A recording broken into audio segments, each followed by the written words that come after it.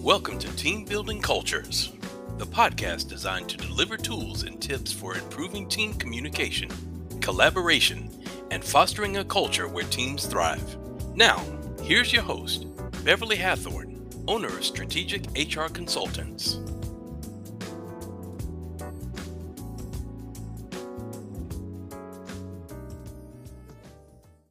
Hello, fellow podcast listeners, and thank you for joining another episode of Team Building Cultures.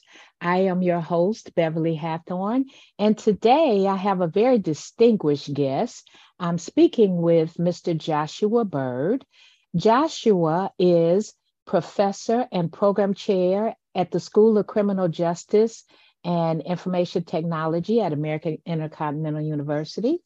There, he manages the recruitment and mentorship of the faculty. He's also Vice President, Program Manager of Strategy and Security at Hawk Protection Group, where he oversees program management and strategy. He's also a former Marine. He's a former police officer and a volunteer for 100 Black Men. He works with the youth and teaches gun violence among teams, the de-escalation processes that they can utilize. In that, he's working to win a fight, meaning you could lose your life. So he's trying to help these kids understand that it's not always that important to win that fight because you could lose much more. So Joshua, thank you so much for joining me today. I really appreciate your time. And kind of let's tell our listeners what you do at American Intercontinental University in terms of creating and developing teams. Sure. Well, first of all, just thank you for having me and taking time to speak with me today. I think it's important what you're doing. What I do here at AIU Atlanta, in a short and sweet way, is really what I do in all of those roles you just shared. And that is, I'm simply trying to save myself. It's very selfish of me, but what I try to do every day is to make a difference in the lives of folks who grew up in similar ways and similar circumstances that I did. And so here at AIU Atlanta, where I chair the schools of criminal justice and information technology, I teach, I manage faculty. But the reason why that's so important is because I never saw myself being a professor at all. In fact, I never saw myself going to college. But because I had a high school student who made it a classroom assignment for us to apply to college, he gave us a stamp, he marched us to the mailbox, and we sent off our application. No one in my family that I knew of or was aware of had ever gone to college, and my parents and grandparents hadn't even finished high school. And so I had no aspiration of going to school, but that left an impact on me. And so for that reason, and several more that we may talk about today, I'm just trying to give back in the way that I was given to. And I find that I can do it frequently and in a meaningful way as a professor. Wow, that is an awesome start. So you had a leader who actually led you to become a leader. How about that? Indeed, indeed. We definitely need more opportunities along those lines, and we need more people who are willing to go out and grab people and help them along the way. Sometimes there may be something there that only needs a little water, a little fertilizer. Sometimes there's a seed there, That's and right. you are definitely evidence of that. So tell us why it's important to you to do what you do with the kids, with the gun violence among teens. Tell us what you do there and how that's going. Yeah, so I'm a relatively new member of the 100 Black Men of Atlanta. There, I chair the Anti-Gun Violence Committee. You should know that just last week, we had our second annual poetry, essay, and arts contest, which invited 5 different schools, and we were able to award over $1,000 in scholarship proceeds to those students who won the contest. We did it last year as well. And we also, 2 or 3 weeks ago, we had a anti-violence symposium where we had some of the most respected experts in medicine, sociology, and trauma surgery, you name it, and including a former Surgeon General of the United States at Clark Atlanta University, we held a symposium on this idea of gun violence and calling for a public health response. And in our committee, the committee I chair, we also spearheaded that effort along with the Satchel Health Leadership Institute, the Morehouse School of Medicine, and the King Center. And so the work I do in this capacity is meaningful because at 7 years old, I witnessed, I guess, my first homicide. 7 years old, living in Techwood Homes. Techwood is the first federally funding housing project here in the United States, as far as I know, and it's currently where I guess Olympic Village was, and what the Georgia Yes. State, now Georgia Tech. But walking home, I saw someone shot and killed, and no one called the police. I never told anyone for years. Because we were so fearful of the police at that time and the Red Dogs, which stands for Run Every Drug Deal Out of Georgia. And so I just kind of held that in. And then again, at about 17 or 18, I was held at gunpoint. And I did all the wrong things. I basically challenged the person to pull the trigger. I escalated the situation, and thankfully he didn't do it. But I did it at a time where, when I was in high school, I lost several peers to gun violence. One shot on campus and killed, another shot at a house party for stepping on someone's shoes and didn't apologize quickly enough. And so gun violence and this topic is really near and dear to my heart. And when I joined the organization, I really joined for that reason, to make a difference in this area, because gun violence have become so prevalent in our society. And so, again, just trying to save myself as someone who has been held at gunpoint and lost friends and family members to it. Just wanted to make a difference there. Wow, that's quite a story. Well, I, for one, and I'm sure my podcast listeners will agree, but I, for one, commend you on the work that you're doing. And as many people as we can get involved to give of their time and their energy to help the youth to kind of make it over that fence, because so many of them do not. And Mm-hmm. so many of our youth don't have anyone to turn to like you as a symbol, or as somebody that they can look up to, and someone who came from where they are, some of them. So it's not like you came from a different environment. You've been right there where they are. So you can talk to them where they are and you can relate to them. So I'm wondering, how do you go about getting the young people to engage in your programs? Well, fortunately, years ago, the 100 Black Men of Atlanta worked with the Atlanta Public School System and ultimately petitioned them and was successful in getting an all-male school created, which is Best Academy. And part of that was that an all-girls school was also created, which was Coretta Scott King. And so we run a lot of projects out of that school, one being Project Success. But we've got Saturday school. We've got opportunities for youth to get and earn college scholarships. And what I've fortunately been able to do is come to their school on Mondays, something they have, Fresh Start Mondays, when the entire school comes together and it starts the week off, and I'm able to address the youth. Or I've gone in and done conflict resolution and de-escalation type workshops in the afternoon during the after school programs. And so that's how I've been able to, get before them and speak to them. And I guess if there has been any success, and I think there has, we've got a lot of recognition, which is only part of it from the awareness standpoint, from CBS News to, a number of different other media outlets. But I think it's just allowing them to be themselves. And as the phrase goes, people don't really care how much you know until they know how much you care. And a lot of Mm, times they can feel that. And I talk all the time about this, like this 4D approach, this all-in approach. And what I mean by that is you've got to be willing to get dirty and get wet and go all the way in. It's not one of those situations where you can just come drop off some literature. You've got to ask the mhm. questions. You got to show the empathy. You've got to really listen and feel them. And I think they'll respond. But so often, folks like to stand out and stand off and not really go there with the youth and really get in the trenches and try to understand their Mhm. perspective and what they're living each day. Wow, that's interesting. Well, for the ones that you're able to reach and engage, I'm really happy for those youngsters. And I hope that maybe someone listening today might be interested in either engaging in one of your programs, or maybe a program where they live, or maybe starting their own program, Mm-hmm. because it just starts with someone, like you said, with someone caring enough.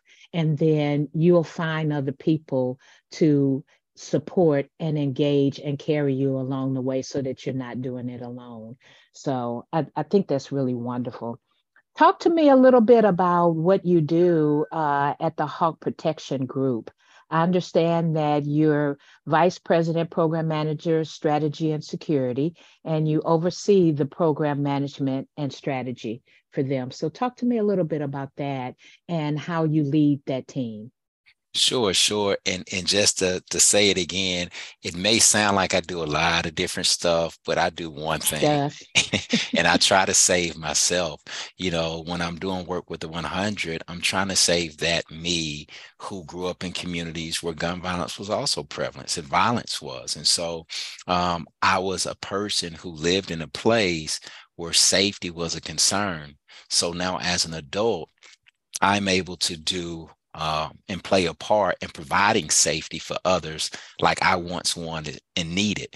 And so Hmm. it's really all the same to me. And so with this company, we actually just received notice last Friday that we be the recipient of the Pacesetters Award from the Atlanta Business Chronicle as My. one of the fastest growing startups, privately held companies here in the city of Atlanta.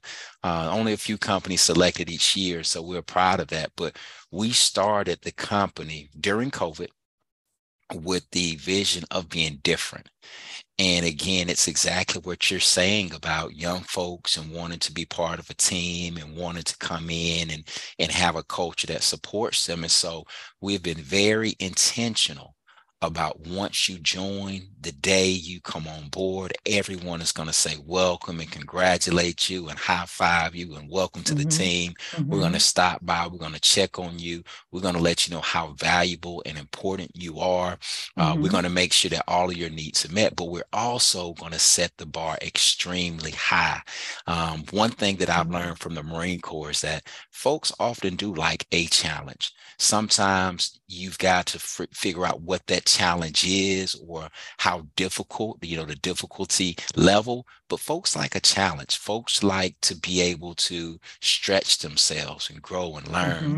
Hmm. And to the point that you made a little earlier, whether we were on the podcast or off, you referenced being in companies where folks just don't want to sit around and wait on the opportunity for growth. And so growth and advancement is key. And so I'm always working with our employees as well as Hmm. our clients who may be in need of some conflict resolution and de-escalation training, who may be in the need of some sort of training that we can provide.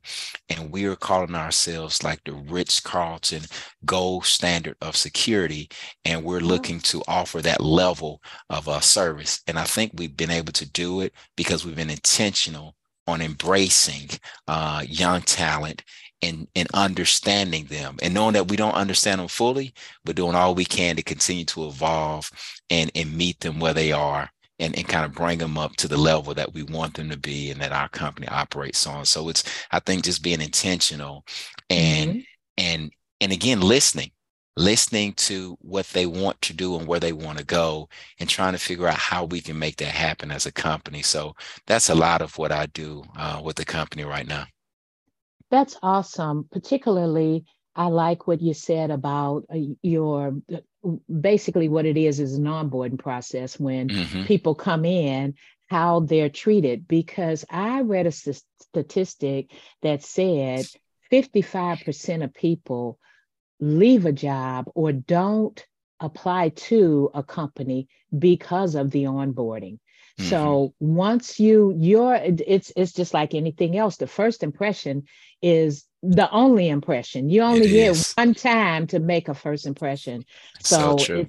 it's nice to hear that your um, people, when they come on, that they face such an open and inviting environment. So from the very beginning, they can expect to be treated a certain way. And that's Mm-hmm. fabulous. I really think that's wonderful. I also particularly like that your company has been recognized and that you continue to strive for greatness and excellence in your company. That's wonderful, receiving that award, and I'm sure you'll continue to go on and get many more. Just having chatted with you for this little time, I can see that you operate in a lane of excellence. So that is really great. I'm really happy to hear that. Thank you. So I also see that you've served as business consultant for some Fortune 500 companies. You can mention the name of the companies if you want, or you don't have to, but tell me what you did in those areas. Was that your own consulting business, or were you freelancing, or how was that working? I was in a formal contractual employee-employer relationship with two companies who I won't name, but they did relatively well. And it was just after law school. I was looking to figure out what I wanted to do and where I wanted to go and what was next, and sort of in that in between.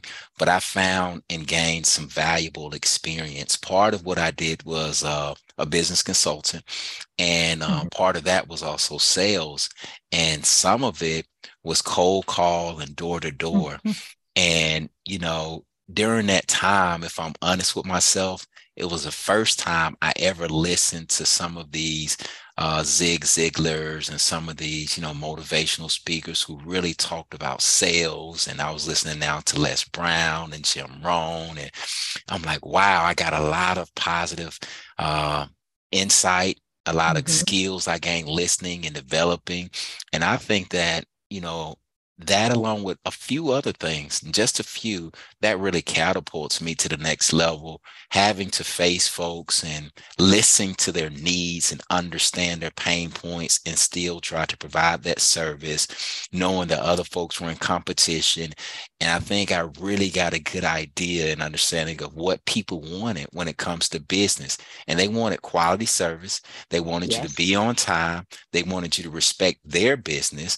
They wanted you to understand their business before you tried to come in and sell them something. So a lot of that I took with me and was able to add value when we formed and when I joined Hawk Protection Group. And I think that that has gone a long way. It's also gone a long way in my role as a professor, because teaching at a certain point is selling. And what I mean by that is students will listen to you and respect you if you're presentable as a business Mm-hmm. consultant, if you're on time, if you are prepared, if Mm-hmm. you've done your homework and your research, if you That's know right. where they're coming from. And so there are a lot of transferable skills. And so my time as a business consultant, even though it might not have been the most prosperous time of my life, was probably one of the most informative times. And I learned and gained a lot. And I'll just say this, not to go too far back, but like I said, I never dreamt of being a professor, but I'm always trying to give back. And I had finished law school. I was working as a staff attorney here for this multinational consulting firm. And I just wanted to volunteer. I said, I'm not doing enough. I used to volunteer so much. And so I went to a school near the Pittsburgh community where my family has resided since the 1800s, Mm. 1867 to be exact. And I said, I want to volunteer. They said, we don't have any volunteer opportunities, but let us see your resume. I said, well, give me your resume, no volunteer opportunities, but we've got a class that needs to be taught next week. Uh, Here at our Leadership Institute, teach a senior law enforcement professional. I said, I'm not a professor and I don't teach. They said, well, you've got the credentials. Would you do it? And I said, yeah, I'll do it. And after that, they enjoyed what I was able to do, and ultimately asked me to apply as a professor. So that's how I became a professor. I never, went through the formal, I want to be a professor. I was just trying to volunteer, and it sort of just happened. So I know things happen that way, but Mm-hmm. that's how I became a professor, just trying to give back. And again, trying to give and save myself. Let me make an impact in communities like the one I grew up in. And so everything I do is the same. I can't I Wow. can't see the world through a child who grew up in a billionaire household. I grew up Section 8, housing projects, welfare. I dreamt of having all the new school clothes, but we didn't have them. And like I grew up that way. And so I'm trying to reach those folks. And by the way, I'll reach other people as well. But there is a target population that I know I understand. And so that's all I try to do every day. That's awesome. It sounds as though you are a very good, you're evidence that our paths are laid out. We have but to follow them. And Mhm. we all have a contribution to make. And sometimes we don't even know what that is. That's But true. if you're following that path as it's laid out for you and not pushing back and not trying to go in another direction, if you're just following that path, you can come to your true purpose. When you talk about where you were born and raised and how you came up, it makes me think of a Christmas story Mm, where they talk about how the angels came and spoke to the shepherds. Now, you have to understand the significance of that because the shepherds were the lowest paid, the lowest educated. The angels could have very well came and spoke to the kings, but mm, they didn't. They came and spoke to the shepherds. And so you were brought out to do what you're doing, and we're so fortunate that you're actually following that path because it's very clear none of it was even from the time you started college. That wasn't your plan. That mm-mm. was a plan for you.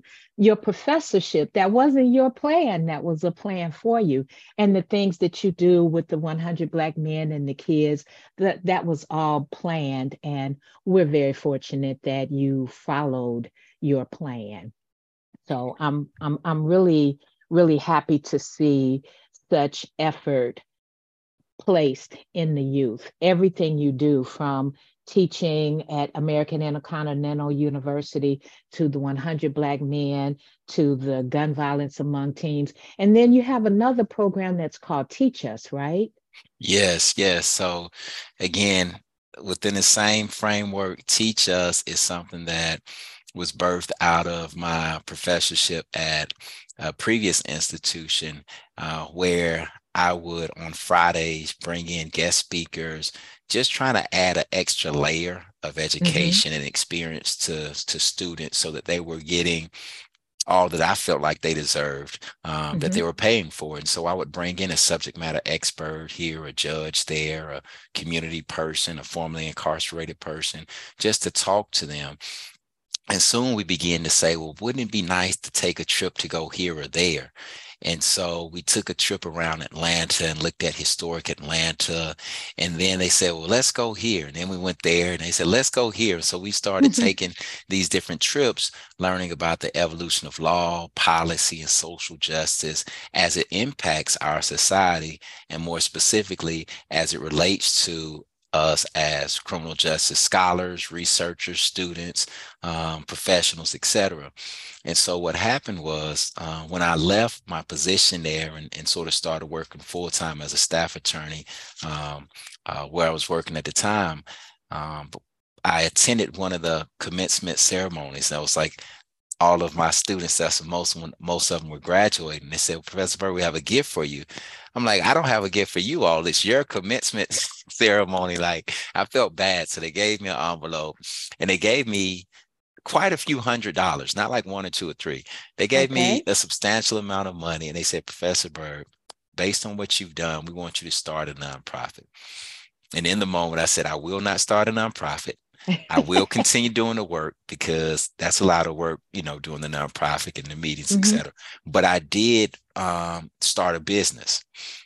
And the business was Teach Us, which stands for Teaching Ethics and Cultural History for Urban Stakeholders. And so with Teach Us, both during and after, we took trips to like Selma, Alabama, Montgomery, Alabama, Tuskegee, Alabama, St. Augustine, Florida, Savannah, Georgia, Charleston, South Carolina, and now we've done multiple ones here in Atlanta. I've even done Teach Us events up in Forsyth County. There's a new event that I'm doing now, Teach Us Oscarville, which tells the story of the African American or Black community or Negro community currently beneath the surface of Lake Lanier, just north of Atlanta, Forsyth, where in 1902, I believe it was 1902 or 1912, 1912, I believe, all the Black population was kicked out following the rape of a young white girl. But I say all of that to say, Teach Us was something that, again, students encouraged me to do, and I'm just here trying to live that out. And so the reason why it's important is because we believed, as we were working together as groups, that law enforcement cannot understand the community that they endeavor to serve unless they understand the culture of that community, which includes the history of that community and the ethics of that community, which includes what the community believes is right and wrong. And until you understand the people you're trying to serve, we don't believe, and I don't believe, that you can properly serve them. It's sort of like going to a restaurant and not even receiving a menu. And then the server just gives you what they feel like you want. Like, that's what policing is when you do not understand the population you serve. You don't even know what we want off the menu. You're just giving us what you think we want. And oftentimes that doesn't work. So that's why Teach Us is so near and dear to my heart. Now, I do a lot of work with Teach Us when it comes to Teach Us verbal judo and de-escalation and conflict resolution. But ultimately, my long-term goal is to do a lot of Teach Us abroad, because I know that other countries are not experiencing the same rates of incarceration as we are here in the United States, the same rates of violence and gun violence as we are here in the United States. And so I think that there's a lot we can learn from other countries and cultures. And I don't think that it's information that is currently not available. I just think that some of the individuals who are in power have not exercised a decision to take advantage of what other folks are doing, whether out of ignorance or fear, a mix of both, or just something else. And so, but that is what I'm most probably passionate about. And again, I bring that into the work I do here at the university. So we've done trips around Atlanta. We've done, Teach Us Oscarville here just last month. And so everything I do, I try to pull them all together. And it's all about remembering who I was at 12 and 13 years old when I looked for a mentor and wanted a father in my life and had questions. I'm trying to answer those questions. I'm trying to be that mentor, and I'm trying to provide that security that I so badly wanted. And so for me, it's just one thing. I'm trying to take care of the little boy inside of me. And by doing so, I'm able to help so many other people. Thank you for tuning in to another episode of Team Building Cultures. We hope we have delivered helpful and enlightening information to help you create your dream team. Join us next time.